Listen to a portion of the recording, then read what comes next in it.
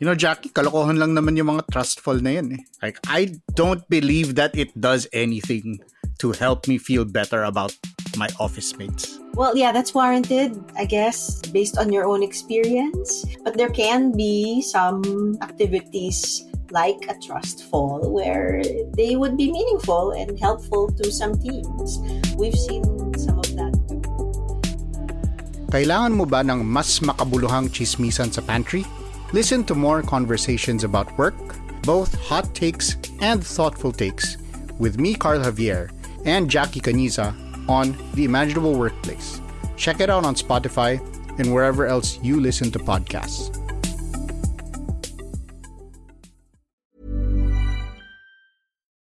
Hi, I'm Bella Perez Rubio, Puma Podcast, and you're listening to Teka Teka News, Balitang Thinking, Hindi Breaking.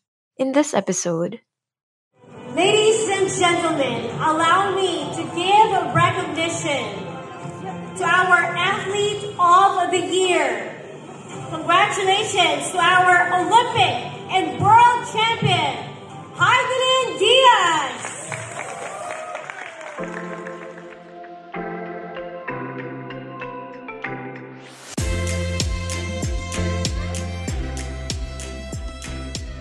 Olympic gold medalist Heidelin Diaz this week received the Athlete of the Year award for the fourth time.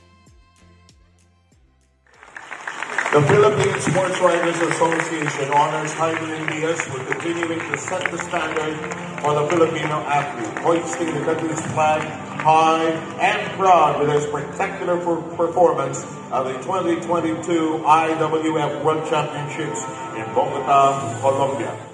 On International Women's Day, we spotlight the weightlifting star and her crusade to get more people to take female athletes seriously. Parang kailan lang, nagsimula ako maging atleta, nangangarap lang na makatanggap ng isang PSA award. Kahit citation. Sabi ko gusto kong mag-attend dito, pero ngayon pang-apat na. That's Heidelin giving her acceptance speech at the Philippine Sports Writers Association's annual award night. Sobrang thankful ako kasi nagbunga lahat ng sacrifices at juggling ng weightlifting, training, studies ko, being a military athlete as a wife of my husband, Julius Narano. It shows that if you really want something, you work hard on it and you are surrounded by people who believe in you and support you, you can achieve great things in life. The last few years have been marked by history-making success for Heidelin, and she's not done yet, already looking ahead to next year's Olympics. Sa susunod na taon, Olympics ulit. At gagawin kong lahat para makuha ulit ang gintong medalya sa Paris Olympics. At sana makabalik dito sa susunod na taon para sa ikalimang Athlete of the Year award. Manifesting for weightlifting and for the Philippines. Mabuhay ang atletang Pilipinas. Maraming salamat po. As you just heard, it's not just personal success that drives the Olympian. Gagawa at gagawa tayo ng paraan. Gaano man ito kahirap para sa pangarap natin.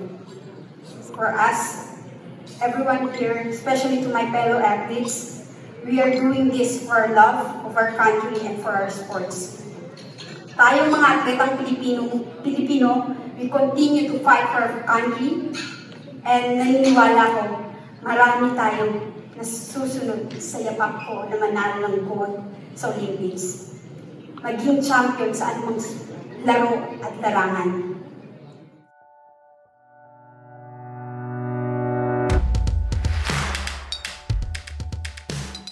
Last year, Heidelin sat down for a conversation with Puma Podcast's Go Hard Girls host, Siege Tantenko. Listen to them discuss why we need to invest more in our national athletes. You're already one of the best known Philippine athlete right now. You are probably you have all of this support.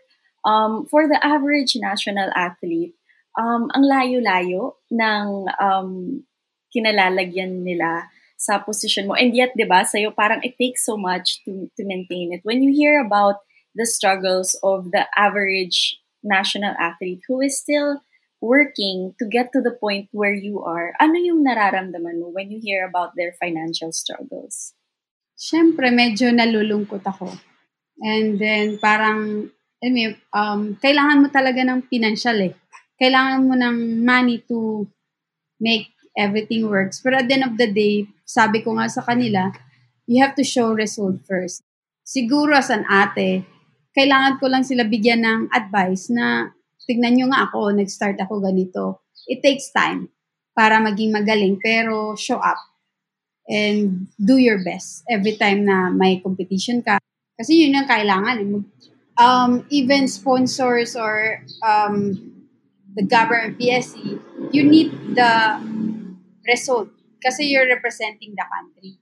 And kung may demand, you have to meet that. Pero kung hindi may bibigay, hanap ka ng paraan. Paano? Right, oo. What about, you know how sometimes may athletes na nakapag-deliver na sila ng result, may kita na yung potential. Pero without the added investment in them, hindi nila marireach yung full potential. Yes, totoo. Kailangan din mag-invest kasi preparation kasi kailangan eh. And the grassroots, kailangan din yun. Siguro may dapat na good eye. Kung alam mo yun yung makita ng NSA na, potential tong batang to. Kasi also, the private sponsors, tinitignan nila kung worth it ba or, alam mo yun, kasi kung mag-start dito, then they have to see the potentials ng athlete. Kung nakita naman nila na kahit hindi pa nanalo ng gold, pero may na progress, nakikita nila yung numbers, medyo okay. Why not, diba? We'll pause here, but when we return, Heidelin shares her thoughts on what kind of support female athletes need the most.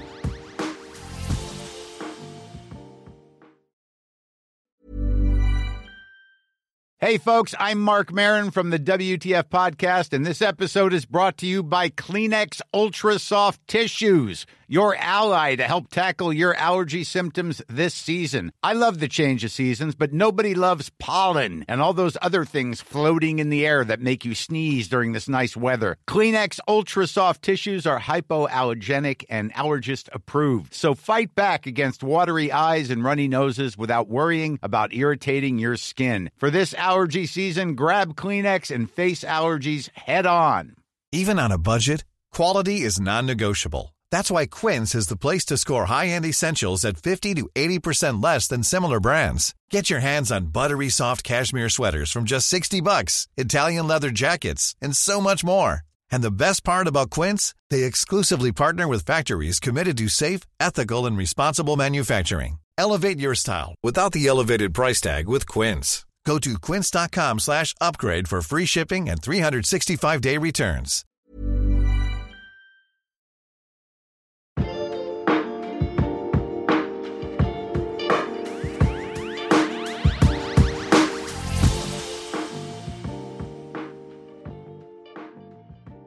Ano sa tingin mo yung mga pangangailangan na specific sa mga babae na nais mong matugunan in the future?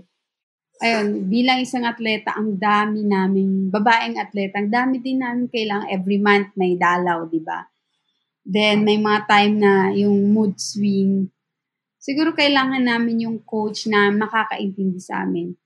Then, di ko pa alam kung may pamilya or, kasi hindi pa ako nagkakaroon ng anak. So, hindi ko alam kung ano yung needs talaga ng bilang isang ina.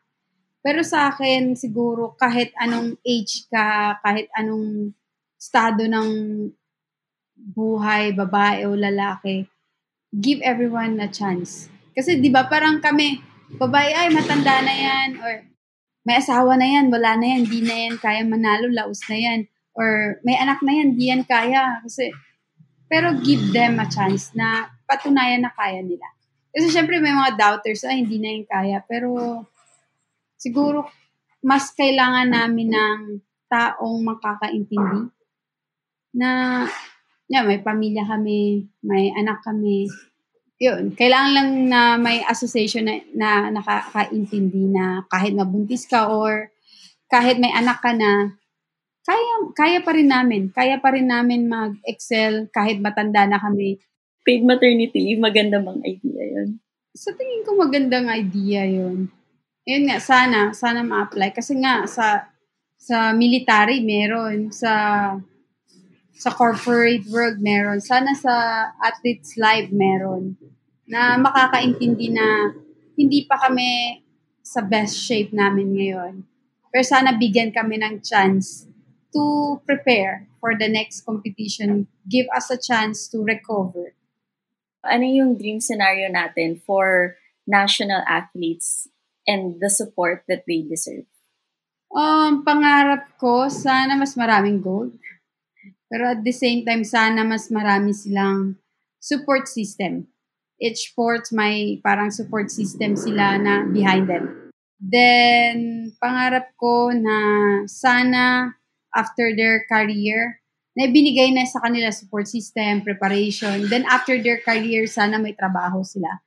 Sana may setback sila na parang alam mo yun, after ng career mo, after ng pagbibigay ng pride and honor sa country, may trabaho sila, may mauuwian silang trabaho.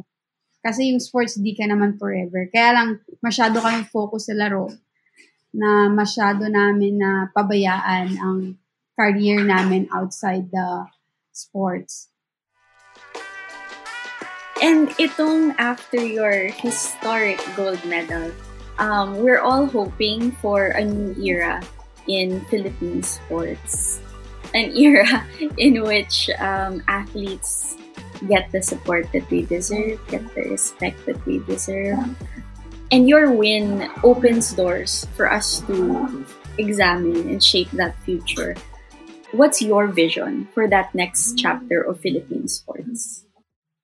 Siguro yung vision ko next chapter sa sports, sana mas malaki yung budget for the sports. Maraming sports eh. Sana mas maraming gold medal may uwi ang mga Filipino athletes sa Olympics. At sana mapakinggan kung ano talagang pangangailangan ng isang atleta. Sana mas magkaroon ng posisyon ang kababaihan sa sports world. May mas boses. Hindi dahil babae kami, wala na kaming, alam mo, wala kasi hindi yan magaling sa decision making. Sana bigyan kami ng chance at pakinggan kung ano talaga ang pangangailangan namin bilang babae sa sports.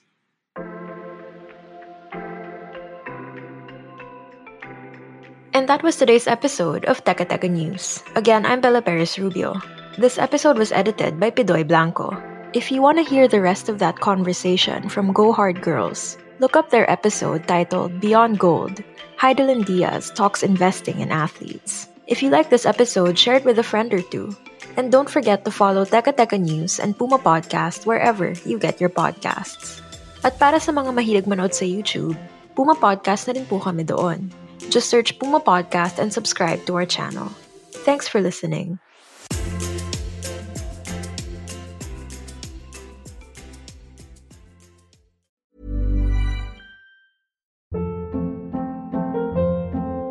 Hold up. What was that? Boring. No flavor. That was as bad as those leftovers you ate all week. Keke Palmer here, and it's time to say hello to something fresh and guilt-free. Hello Fresh. Jazz up dinner with pecan-crusted chicken or garlic butter shrimp scampi. Now that's music to my mouth. Hello Fresh. Let's get this dinner party started. Discover all the delicious possibilities at HelloFresh.com.